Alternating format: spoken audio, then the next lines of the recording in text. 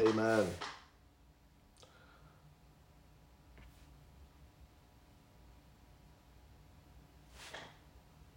All right. Welcome to church this morning. Hope you are all doing well. As some might be aware, a section of the Northeast is experiencing a tropical storm warning, or even in some parts there are even rains as a result of the oncoming Hurricane Henry. So I really want us to pray before we start to get into the main meat of our service for this morning. Amen. And I just want all us to be encouraged by the song that was lifted, The Goodness of God. Amen. God is good, and He will not let harm come near our dwelling or us. So let's be encouraged by that. So can we just lift up our voice and let's begin to pray? It's not affecting the whole of Northeast. It's just affecting the sections from Maryland right up to Connecticut. You know, there are some places, thank God, there was less damage or none at all. So it's when I checked, I think less than an hour ago, it says that it's beginning to trickle down. So the category of the severity of the hurricane is being downgraded. So we thank God for that. But we just want to pray that all will be safe, everybody will be well, and we can move on to what God wants us to do. So let's begin to pray for Northeast of this country. Amen. Father, we thank you. We give you praise. Open your mouth and begin to pray. Thank you, Jesus, for your love. Give you praise. Even this morning as we came before your throne room singing the goodness of who you are. Just want to thank you.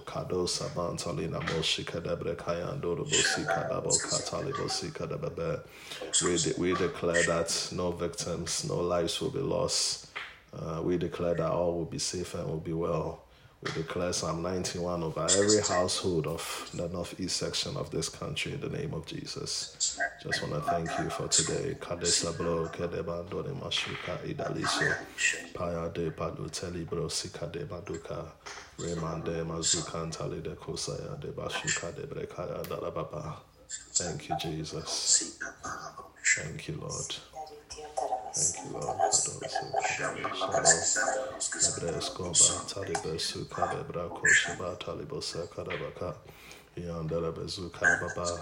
Father, preserve us, oh Lord. Preserve everybody, Lord. Preserve every house in every section of the Northeast.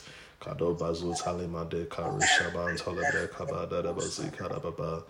want to give you praise, oh Lord, that it is done. It is done. He that dwells in the secret place of the Most High shall abide under the shadow of the Almighty. Thank you for divine protection. We thank you for divine security. And Father, because of this, our hearts will not fear. Thank you that you will lead us to the rock that is higher than us, O Lord. Give you praise. In Jesus' name. Jesus' name. Amen. Father, we just want to thank you for this morning. We thank you that as we have come together as a group and a band of believers, we have declared and we have declared and we have decreed, and it is so in accordance with your word. We rest in the assurance of your promise. We thank you that you have led us to the rock that is higher than I. And we thank you for the assurance of divine security and safety. And we thank you that when we turn on the news channel, we will hear of no life lost, no property damage. But as it has begun to trickle, may it begin to trickle down until it becomes harmless and pass our way, that we can continue what you have for us throughout the week. In Jesus' name, amen. All right, so please, for those of you who are affected, stay safe. Don't drive if it's not necessary. And please stock up. Amen. We thank God. God is with us. Amen. So no need to even fear. Amen. Last week, we looked at the religious leaders and the Pharisees, how they reacted to the news of a blind man and how they perceived Christ. Their posture smacked of religion, and it led us to look at vain religion as exhibited by these leaders. So last week's subtopic was the pride of religion. And when you are religious, you focus on externals. Like I gave the basic definition of religion as worship. So when you are religious, you are worshiping. But it is not likely you are worshiping God. So like I said, the object of your worship has to be defined. All right? So these Pharisees were worshiping, but they were not worshiping God. And they didn't believe in Christ. If you read or if you do a careful study on the religious leaders in Pharisees and Sadducees, they worship ceremonies, performance, public image. And yet they didn't worship God. And even Isaiah prophesied about them. You people worship me with your lips, but your hearts are far from me. So they were not really worshiping God. God was not the object of their worship. Something else. And we realize that one of the idols that when you become religious, you worship is public image. Religious people are more concerned about their reputation than developing a godly character. Reputation is what people think of who you are. Godly character is when all the lights are off. Who are you? So there are some people like, oh, he is nice. That might be your reputation. But behind closed doors, you beat your wife. Your wife always wears sunglasses, whether it's summer or not. See, that's your reputation. Oh, he is nice to kids. That is your reputation. But your character is you're a predator. And if I might even add, sexual predator. You see, so religious people, they don't really deal with when all the lights are off, when cameras are not on. Let me deal with the character, the issue at hand. Religious, they don't do that. They just like to bask in the image of public reputation. And when you are religious, if you don't take care, that can be a very strong God. And when you read through the scriptures, you realize that these people, that's all they were more concerned. They were concerned about feeling good, appearing good in front of the audience than actually developing a godly character. It's good to have reputation because sometimes when your reputation precedes you, certain doors open. But make sure that your reputation and your godly character, they synchronize. Amen. We saw certain signs in them like lying, denigrating holy things, being traditional, among many others. The goal of Christianity whilst on this earth is to be conformed to the image of his Son. The goal of Christianity, why are we Christians? It's not to receive a blessing per se. It's not to receive healing per se. It's not to receive deliverance per se. Now, that's why I'm using the word per se, right? So all these things are necessities in Christianity, but that is not the goal. All these are means to an end. The end goal of Christianity is for us to be conformed into the image of his dear Son. That is why when we did the series in Romans, I think last 2 weeks, we said that we have been predestined to be conformed to the image of his Son. That's the goal of Christianity. And today we want to wrap up the last few verses of chapter 9, and we'll continue from there. So today is part 49, and I'm going to be ministering under the sub-theme, spiritual blindness. So turn your Bibles with me to John chapter 9, verse 35 to 41. On the slide, I just wrote verse 35, but we're actually reading to the end of chapter 9, which is verse 41. And I read, Jesus heard that they cast him out. And when he had found him, he said to him, "Do you believe in the Son of God?" He answered and said, "Who is he, Lord, that I may believe in him?" And Jesus said to him, "You have both seen him, and it is he who is talking to you." Then he said, "Lord, I believed," and he worshipped him. And Jesus said, "For judgment I have come into this world, that those who do not see may see, and that those who see may be made blind." Then some of the Pharisees who were with him heard these words and said to him, "Are we blind also?" Jesus said to them, "If you were blind, you would have no sin. But now you say we see, therefore your sin remains." Father, I ask that you bless the reading of your word. I ask that let your illumination fall upon these scriptures. I pray that may I speak by inspiration and under inspiration. I pray that let your word minister to your people and may it minister to all that will hear this recording. I thank you for answer prayers in Jesus' name. Amen. Today's scripture reading highlights a pertinent problem in the Pharisees, who were religious leaders. Based on this, I'm ministering under the sub-theme Spiritual Blindness, and this is the 49th installment. It starts off with Jesus finding the man who, after he was cast out by the religious leaders. Amen. And it's interesting. Religion. You learn something there. These people professed Christ. The blind man, I shouldn't even call him a blind man because he was healed. The healed professed Christ. And when he professed Christ, he was excommunicated by the religious leaders. They got very offended. You know, religious people believe in excommunicating people and restricting the flow of Christ. You see, when you have a form of religion, you deny the power thereof. Paul speaks about these people in 2 Timothy chapter 3, verse 5, when he outlined the signs of the end times. He said, in the last days, perilous times shall come. He mentioned a whole lot of lists. People shall be proud, shall be boasters of themselves. People will be lovers of themselves. How that scripture is fulfilled. The highest number of pictures are selfies. People are lovers of themselves. And then when you read verse 5, the Bible lets us know that having a form of godliness, but denying the power thereof. So when you see a religious person, you will think he's a Christian, but in his heart, he's not. They push away, they push back things of the Spirit. Anything that has to do with the anointing, they push back. Anything that has to do with the gifts of the Spirit, they push back. Anything that has to do with the Holy Spirit, they push back.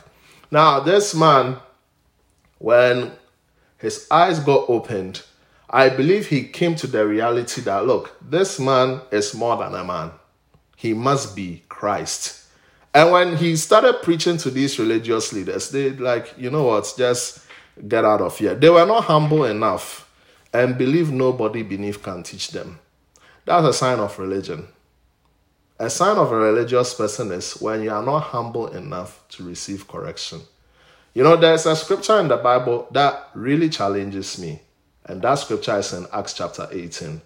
It talks about a certain man by the name Agabus. Apollos. Acts chapter 18. When you read Acts chapter 18, the Bible lets us know that Apollos was mighty in scriptures. And he was an eloquent man. That's what the Bible says.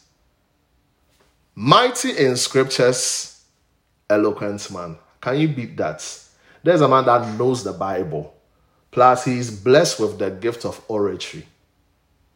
And when you read further on, the Bible lets us know that he taught the scripture accurately. This is Apollos, but there was a problem. He didn't know anything about the way of the Lord. All that he could preach was the baptism of John and things pertaining to the Old Testament. But one day, whilst he was on his speaking duty, a couple called Aquila and Priscilla decided to meet Apollos, and they said, since you don't know anything about the way of the Lord, who is Jesus, do we mind if we teach you? And I like Apollos' attitude. He humbled himself. This was the man the Bible described mighty in scriptures, an eloquent man, fervent in spirit. So Apollos was by no means a carnal guy. He was a spiritual dude.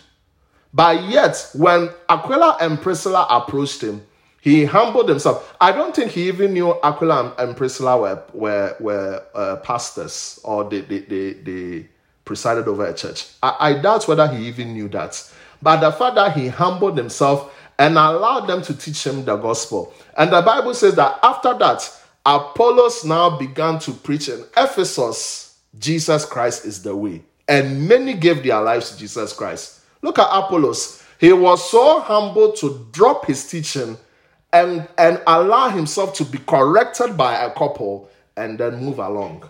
And that scripture really challenges me. I always pray that, Lord, may I not be so proud that somebody can correct me. Indeed, if the person really knows the truth of the Bible. And may we not be so big and feel that we are above correction. Because that's one sign of a religious person. When the blind man began to challenge their doctrine, and of course their doctrine was wrong, their tradition was wrong, they rather excommunicated the man and they wanted nothing to do with the man. So people who are religious will never want to hear the truth. They will have a form of godliness, but they will always have a pushback to the real gospel and to things of the spirit. And I like something about Jesus. He doesn't excommunicate anyone. I like how verse 35 started. Jesus searched for the man who had been cast out. He went to search him. And why was he searching for him? I mean, Jesus could have said, I've healed a man. What else do I need from this man? You see, so Jesus was not after his money, so he probably didn't even have money. He probably did not have any prestige. But Jesus went after him. And the Bible lets us know he found him. You see, Jesus right there exhibited the heart of the Father. That's how God is. Jesus came to, when you read John chapter 1, the Bible lets us know that Jesus, he came to reveal who God our Father was to us. That's Jesus. So right there, he was exhibiting the heart of the Father. He searched for the man. Yes, he had healed a man of blindness, but it wasn't enough. When he found that he had been excommunicated and casted out, the Bible lets us know that he went to search after the man. And thank God he found him. And this is the God that we serve. He is the one that will leave the 99 in search of the one. In as much as Jesus wants a crowd, Jesus is also very vested and interested in one person. Amen. And I learned a lot from this here. Christian brother or sister listening to me, do you care enough to run after people to find out whether they are saved? That's what Jesus was doing. Now, this man has received physical healing. Now, Jesus is interested about the salvation of his soul that he went after him. And it's so funny that the religious leaders who were rather supposed to show the way of the Lord rather casted them out. Jesus went after the man and he found him. And when I see this, it's sad because it's very unfortunate that when it comes to evangelism, church, we are aloof than any other thing. We do very little or nothing when it comes to soul winning or preaching the gospel to people, to be saved for that matter. Evangelism is the least engaged and poorly patronized program of every church. And I think after evangelism, the second will be prayer, especially here in America. You can't say that for other countries. Like in Asia, parts of Africa, and South America, prayer is highly patronized. You can hold services like 5 a.m. on a weekday and the whole place is packed. But in this country, prayer is least patronized. It's the second least patronized after outreach. People don't do outreach in America. And I'm just speaking for this context because I'm based here. Very, very, very engaging. We don't engage in it. But may we have the heart of Christ. And may we engage in people and care about the salvation of souls. All that we just like is fun. We are having a concert, we are having a picnic, but we will not bother to share the most important thing, which is the word, which has to do with the salvation of the soul. We have no problem inviting. Come for a picnic. Come for a church outing. Come for a church concert. We are very good at that. But with the same zeal and fervor we have, we can't seem to translate that zeal into witnessing and ministering to someone for Christ. But when Jesus found the man, he asked the man a question. Do you believe in the Son of God? He asked him, do you believe in the Son of God? And in our quest to witness to people, one thing we have to know is that we will come across this group of blind men. You will be shocked at how many people are willing to listen to the gospel, like the blind man. When Jesus asked the question, he didn't receive a pushback.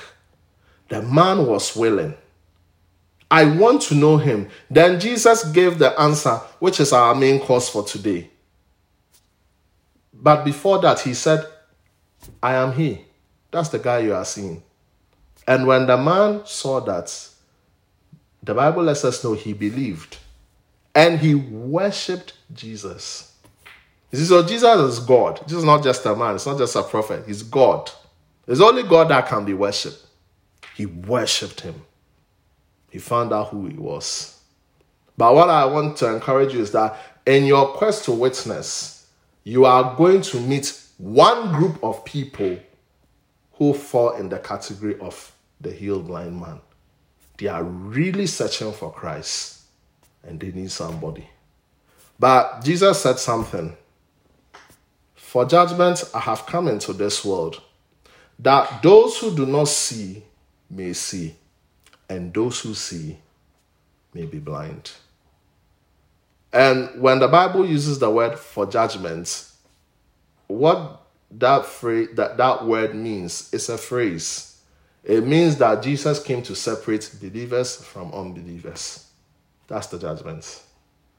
So you can read it like this. For I came to separate believers from unbelievers, that those who do not see may see, and those who see may not see. And it leads us now to talk about spiritual blindness. And mind you, before Jesus met this guy, he had introduced himself to his disciples and everybody around his audience that I am the light of the world.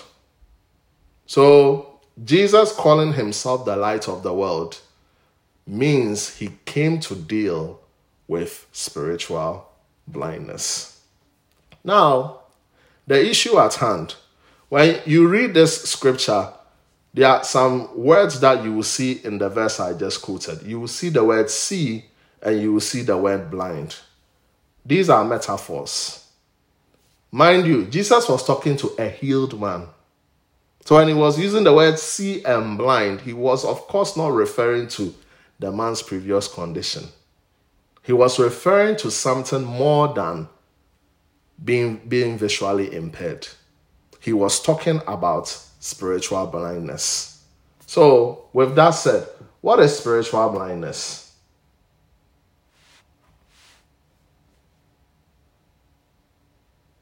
Spiritual blindness is when you have a darkened understanding of who Jesus Christ is.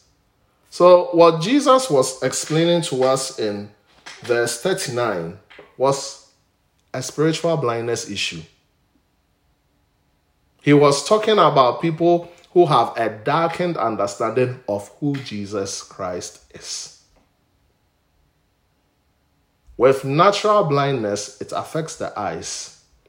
So when Jesus was talking about see, you may not see.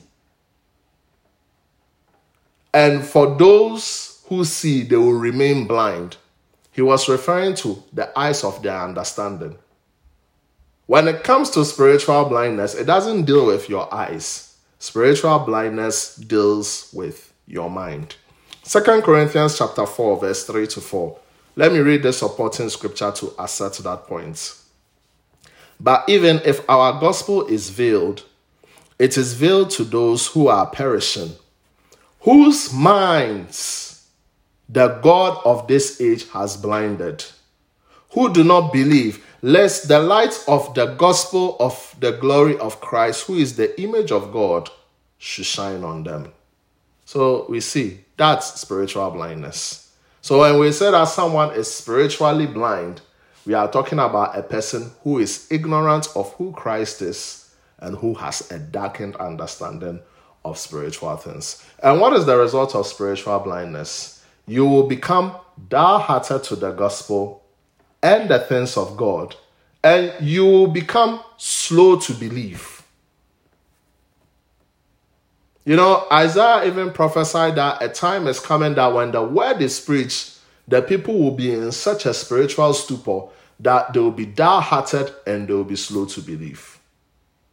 And when Isaiah was talking about that, he was talking about Jesus walking in his day, meeting people who will not understand who he was. And mainly, the audience that couldn't understand who he was were the religious leaders.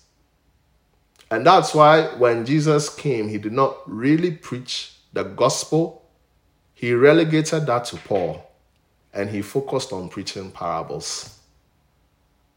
And why did he have to preach parables? Because he had to fulfill scripture. That seeing they will not see, hearing they will not understand. Dull-hearted people as a result of spiritual blindness. And what will be the cure to that? Jesus, who is the light of the world. That is why in the series of the book of John that we are doing currently, one of the installments is called the I Am series. And so far we've done 3 of them. The second I Am was, I am the light of the world. Jesus called himself the light of the world. And why does Jesus call himself the light of the world? He calls himself the light of the world because he came to deliver us out of spiritual blindness. And when we are delivered out of spiritual blindness, it means now he has opened our understanding for us to understand the things of God. And let's look at a quick scripture in Isaiah chapter 61, verse 1. Isaiah chapter 61, verse 1.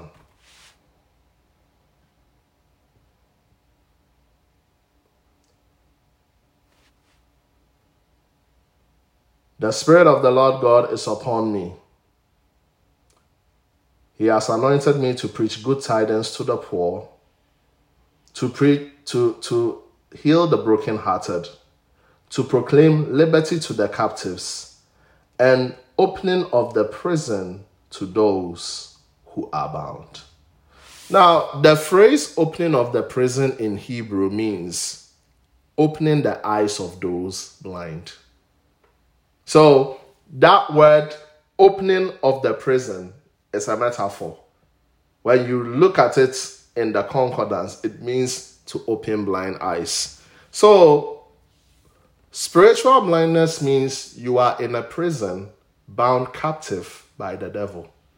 And when Isaiah was prophesying about opening of the blind eyes, he wasn't just referring to restoration of visual acuity.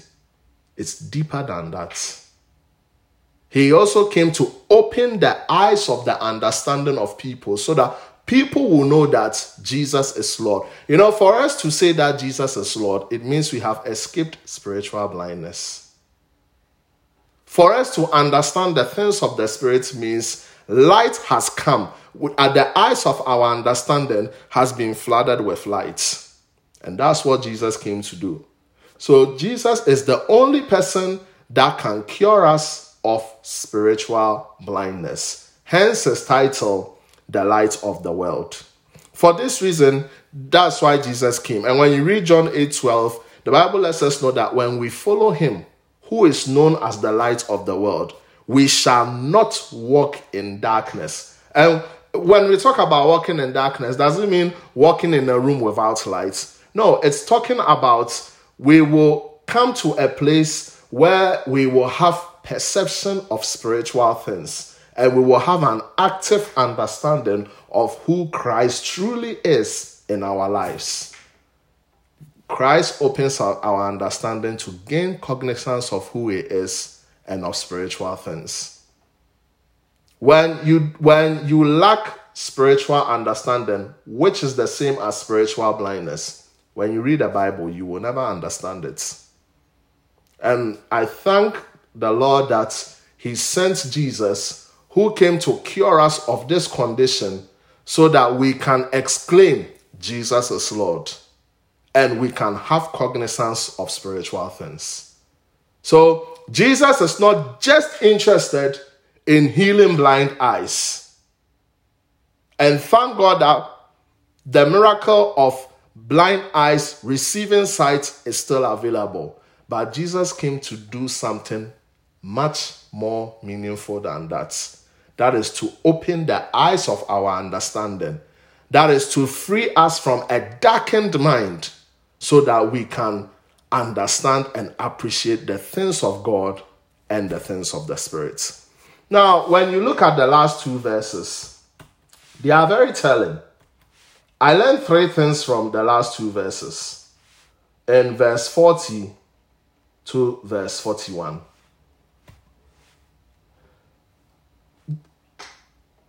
The Pharisees who were with Jesus, they asked a question saying, are we also blind? And Jesus answered them, if you were blind, you would have no sin. But now you say, we see.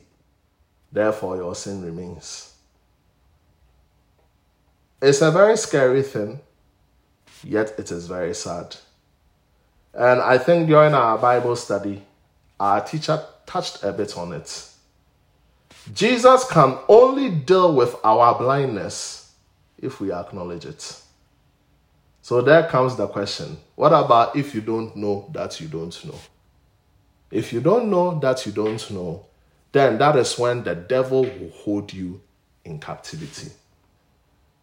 But you know the funny thing? Jesus has come to solve that problem of we don't know that we know. So when we come to the bare reality of our condition, we just have to acknowledge we are blind. And Christ will set us free. And these people, they knew they were blind, but they didn't want to acknowledge their condition. Jesus can only deal with our blindness if we acknowledge it. Look, coming to Jesus is not force. We will give you the message. It is up to you to acknowledge that you are a sinner in need of salvation, in need of a savior. Therefore, may I say to you that you are not going to come across just a category of the healed man who are willing, who are quick to believe, who are quick to respond to the knowledge of the saving Christ. There are people too who are like the religious leaders who will develop a pushback and they will never want to experience the gospel.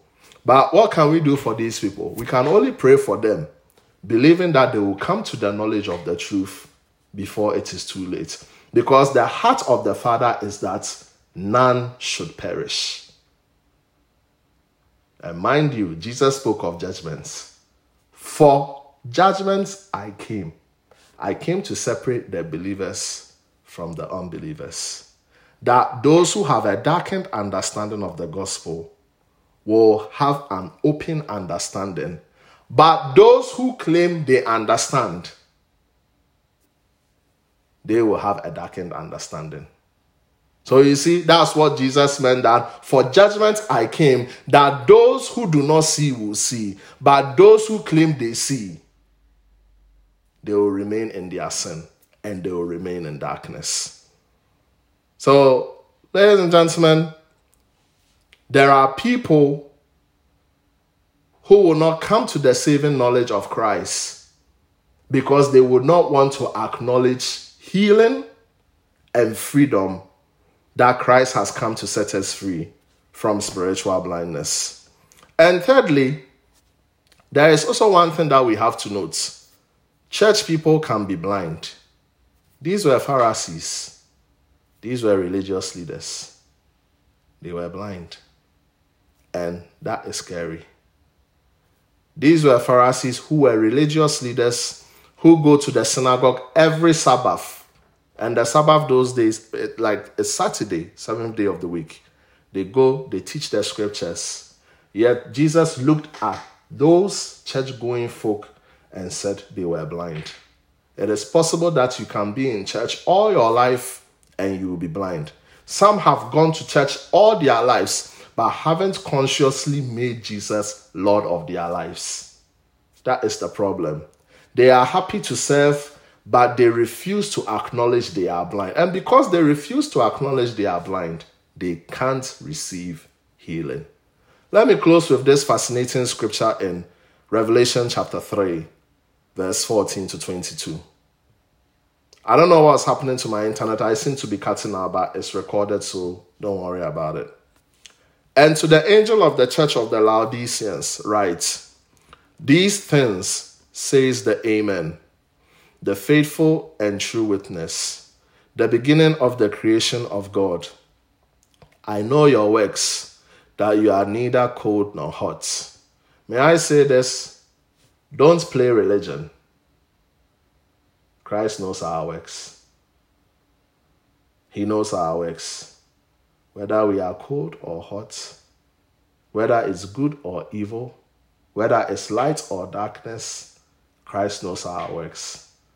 So we shouldn't feign Christianity and be religious.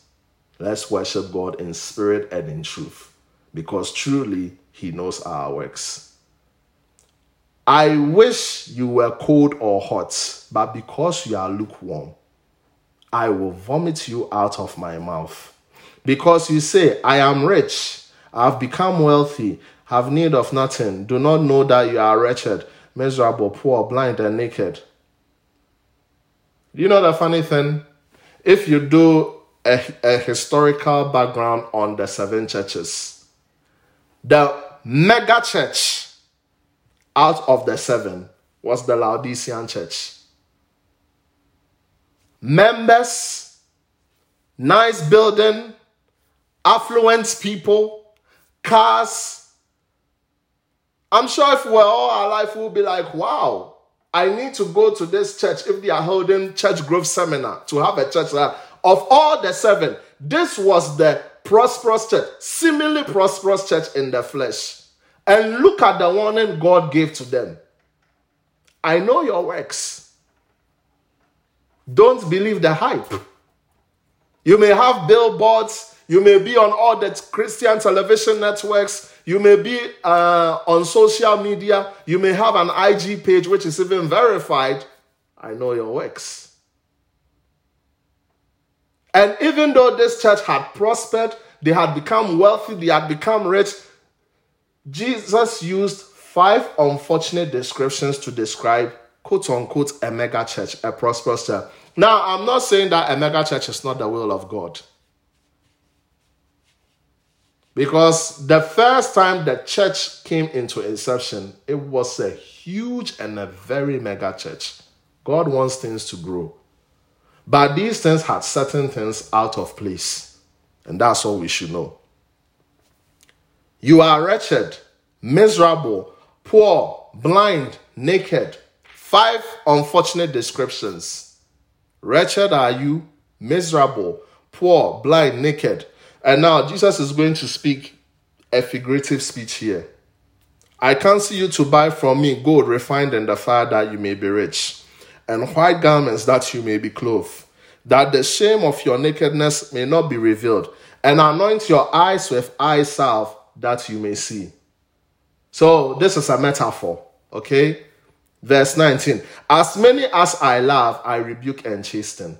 So even though the church had sunk deep into the cesspool of compromise and sin, Christ still loved them. And that is why he rebuked them and chastened them. Now, everything that Christ said in verse 18, he's now going to give meaning to that hard saying or that dark speech in verse 20. Behold, I stand at the door and knock. If anyone hears my voice, I remember when I used to do witnessing, I used to preach this scripture a lot. I thought it was for unbelievers. It's for us. It's a church. It's a church, a mega church. Out of all the 7, the most prosperous out of the 7. This is the message the Lord is giving to them. You are playing church, you are playing religion, but I don't dwell in you. I am the light of the world, but I am not in you. And because of that, you have no cognizance of spiritual things, and you have a darkened understanding. And you are running church and you are running ministry. I don't live in you. But if you open the door, and if you open the door at my knocking, and if you will hear my voice, I will come in and I will dine with you. So these people's problem was they had kicked Jesus out. And it's very likely that they didn't even have a relationship with him. So it's not only unbelievers who can be blind.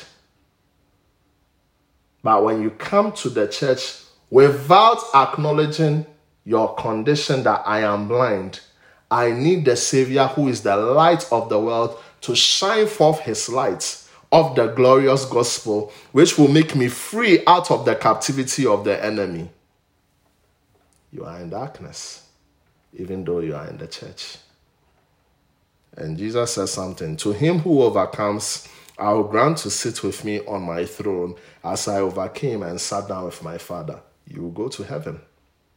It's only people who have been delivered from the condition of spiritual blindness that will qualify to sit at the table in heaven. And Jesus says something. He who has an ear, let him hear what the Spirit says to the churches. And I believe what is written in Revelation is very much applicable to today's church. We have to hear and humble ourselves and acknowledge that, Lord, we need you at all times.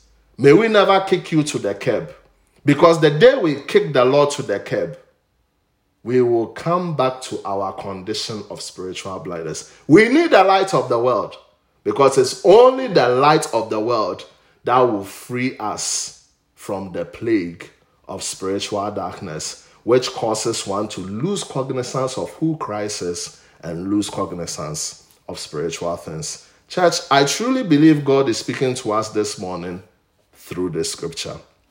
Now, let me end this message. I want to end this message on when the man contacted Jesus, who is the light of the world. Something amazing happened. And I want us to take note of that.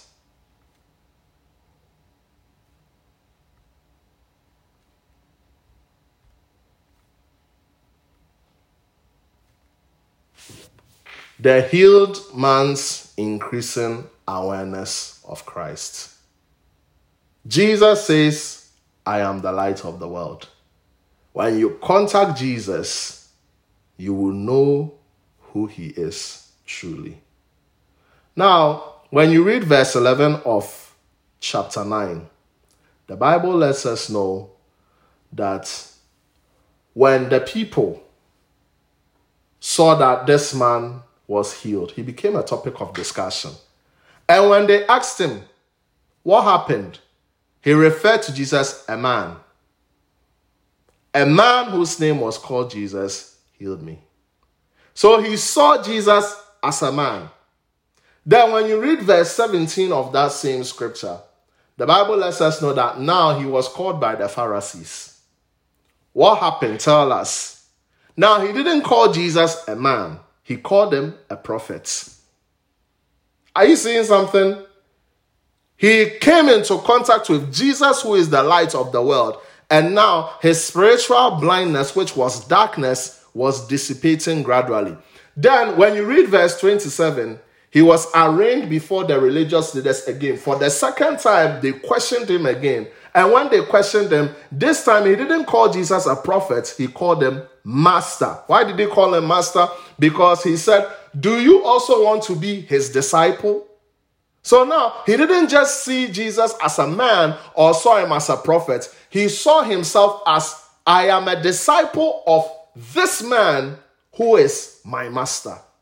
So now he saw Jesus as a master and saw himself as a disciple. Now when you read verse 33 of that same scripture, the Bible lets us know that he was preaching to the Pharisees and he told them that if this man is not from God, he could do nothing. So now you see, he didn't just see him as master now, he now saw him as this man is from God. Then verse 35 to 38, the Bible lets us know that when Jesus found this man and when he told him that I am the Son of God, he said, Lord, I believe.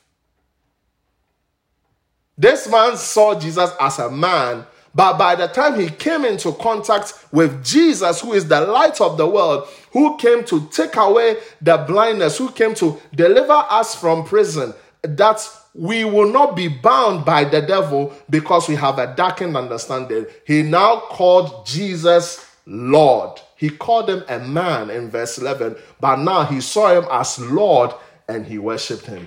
I pray that in this year of knowing Christ, may we truly be delivered from spiritual blindness. Ephesians chapter 1, verse 17 to 18. This is our prayer.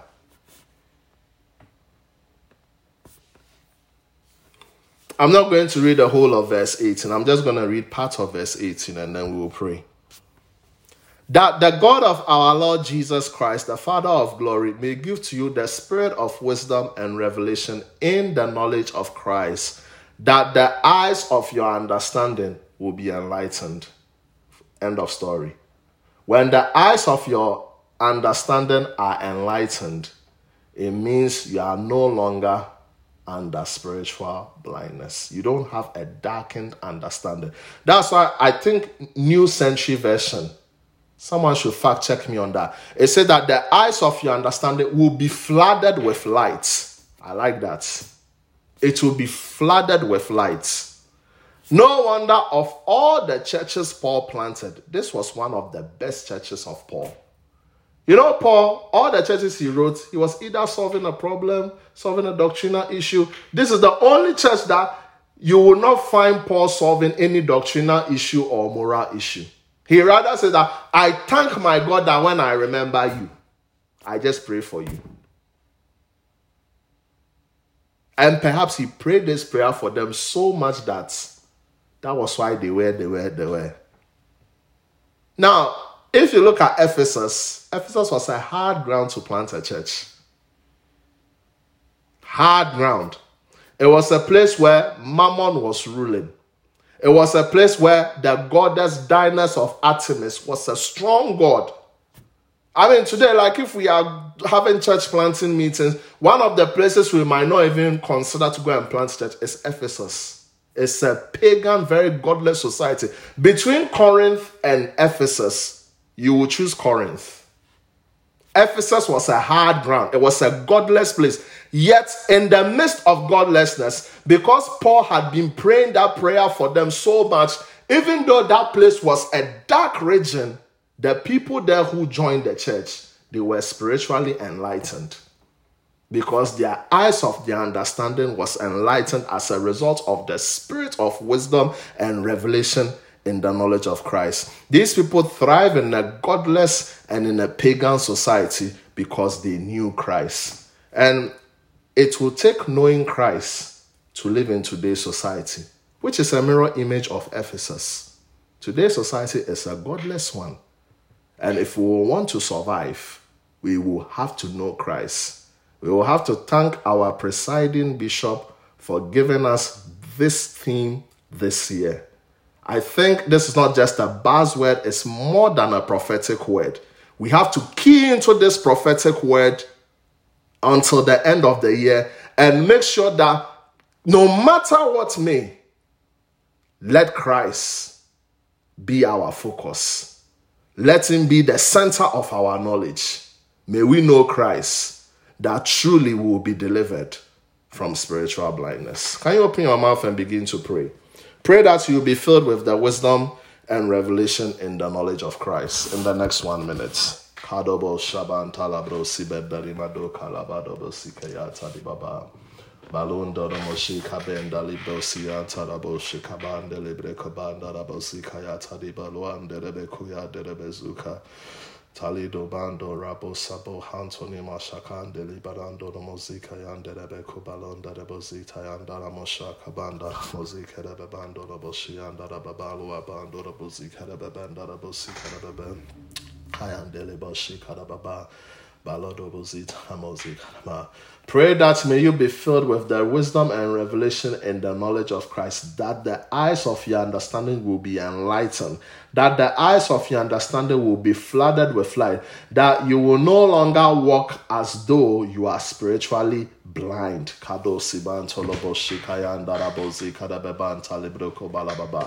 May we not be like the church of Laodicea. May we not know the form of church, play ministry, and then when it comes to the bare realities, we are just blind.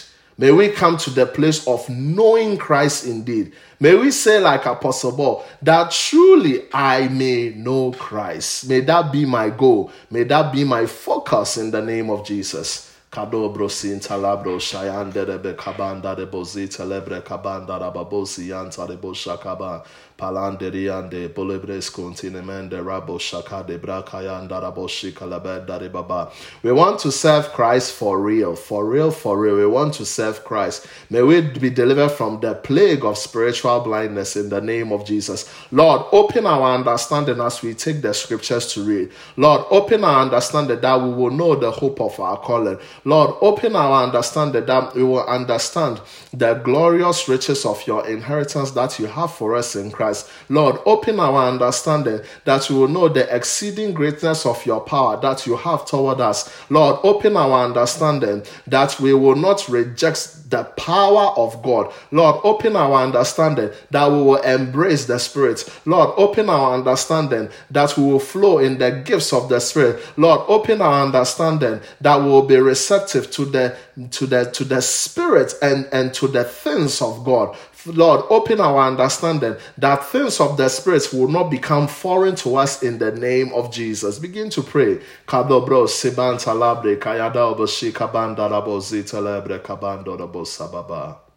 Thank you, Lord. You know, if you read Leviticus chapter 21, I hope I'm right. The Bible talks about the qualifications of a priest. And one of the things it mentions is that if you are a priest, you should not have a flat nose. Do you know why? Because it talks about when you have a flat nose, you lose sense of smell. People who are spiritually blind, they are not spiritually sensitive. That's why another word for being spiritually blind is dull-hearted. You are just dull-hearted. We want to pray that as the Lord delivers us from this chronic plague, may we become sensitive to the things of the Spirit. It's important. In the Old Testament, you can't be a priest if you have a flat nose. You have lost your sense of smell. You are not sensitive. How are you going to even have sacrifice on the altar and then your sense of smell is gone? And today, if we are approaching God's work, may we be sensitive. May our senses be heightened. People whose senses are heightened, they are not spiritually blind. That's for sure. Not at all. May our senses be heightened. May the Lord flood the eyes of our understanding with light as a result of the wisdom and revelation in the knowledge of Christ. Lord, may we be heightened spiritually. May our senses be heightened. May we not be dull. As Jeremiah said in Jeremiah chapter 10, may the shepherds not be brutish. May we not be brutish. But may we have a heart of flesh that indeed we can perceive, we can sense, and we can know the things of the Spirit. Because we've been delivered from that condition of spiritual darkness. In Jesus' name, amen.